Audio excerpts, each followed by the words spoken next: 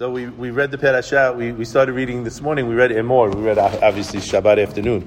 So Emor begins, Emor el HaKohanim. Moshe is commanded to speak to the Kohanim, and basically the Kohanim have to tell their children. And it's all the laws which relate to the Kohanim,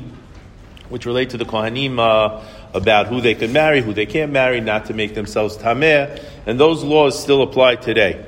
The Midrash is very interesting. The Midrash opens up with a story, and it relates this idea of Emor to the story.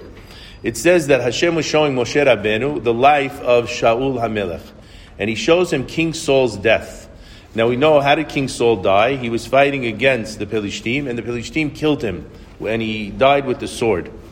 And now he says, Moshe to Hashem, he says, I don't understand, Hashem, how could you do this to the first king of Israel? You're having him killed in battle against the Pelishtim. Shouldn't he be given a little more honor than to die like this against the Pelishtim? So the Midrash says, Hashem says to Moshe, Emor el HaKohanim. Speak to the Kohanim. You want to find out why he died? Speak to the Kohanim. Who's the Kohanim? He says, speak to the Kohanim of the city of Nov. What happened was, David HaMelech went, and he was running away from Shaul. And he took refuge in the city of Nov, which is Ir Kohanim.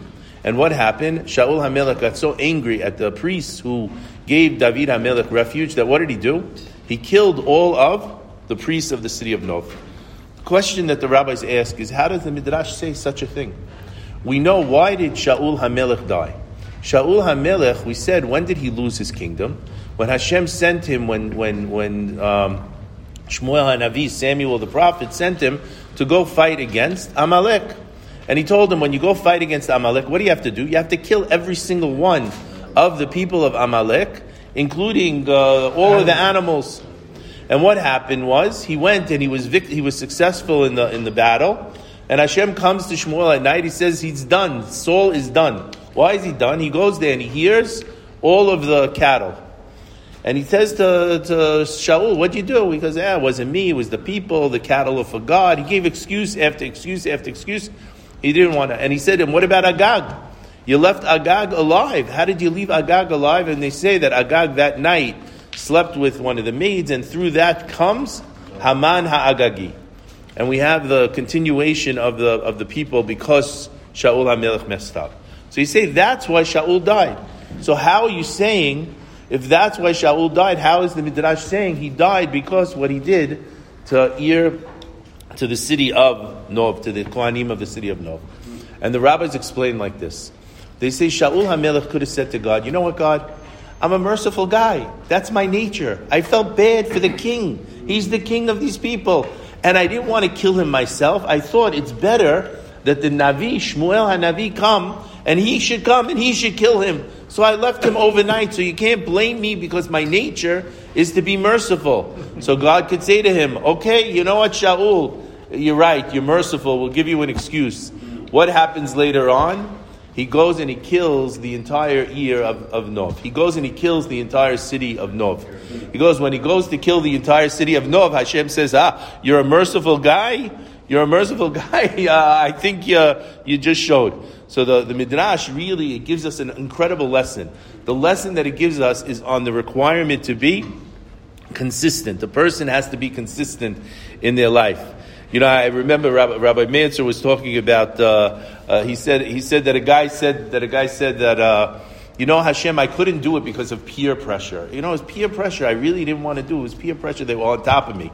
And then all of a sudden the guy says one day, you know, I couldn't care less what they say. I'm going to do whatever I want to do. So either you're consistent, that you have peer pressure, or you don't have consistency. I see a lot of times guys build houses for millions of dollars. They buy a house for $10 million, build it, and all of a sudden they put these most beautiful mezuzot on the door, the cases.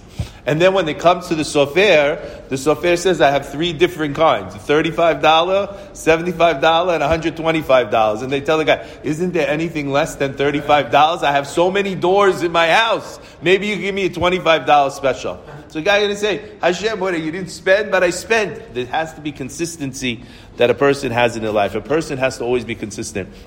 They say one of the most important pesukim in the whole Torah is we have that we give the say in the morning and the say in the afternoon. What do you mean you have? What do you mean that you're going to tell me this is the most important verse in the Torah? A sacrifice in the morning, a sacrifice in the afternoon. Why is that? Because it shows consistency, that a person has to strive in their life to have consistency. If you have consistency in your life, then you relate to Hashem on a perfect level.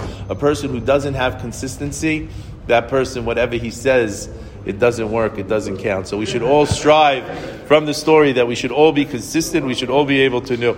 I remember a guy was complaining, he said, the Shmura matzah was so expensive this year, I can't believe it, I can't believe how expensive. I'm not buying that Shmura matzah, I'm just going to use the regular matzah from the box. And then I see him in a restaurant eating spaghetti.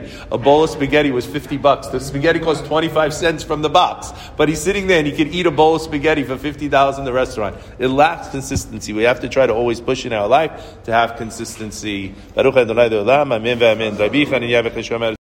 Leilui Nishmat, Farcha Bat David, ורפואה שלמה for Daniel ben Leah. Have a great day, everybody.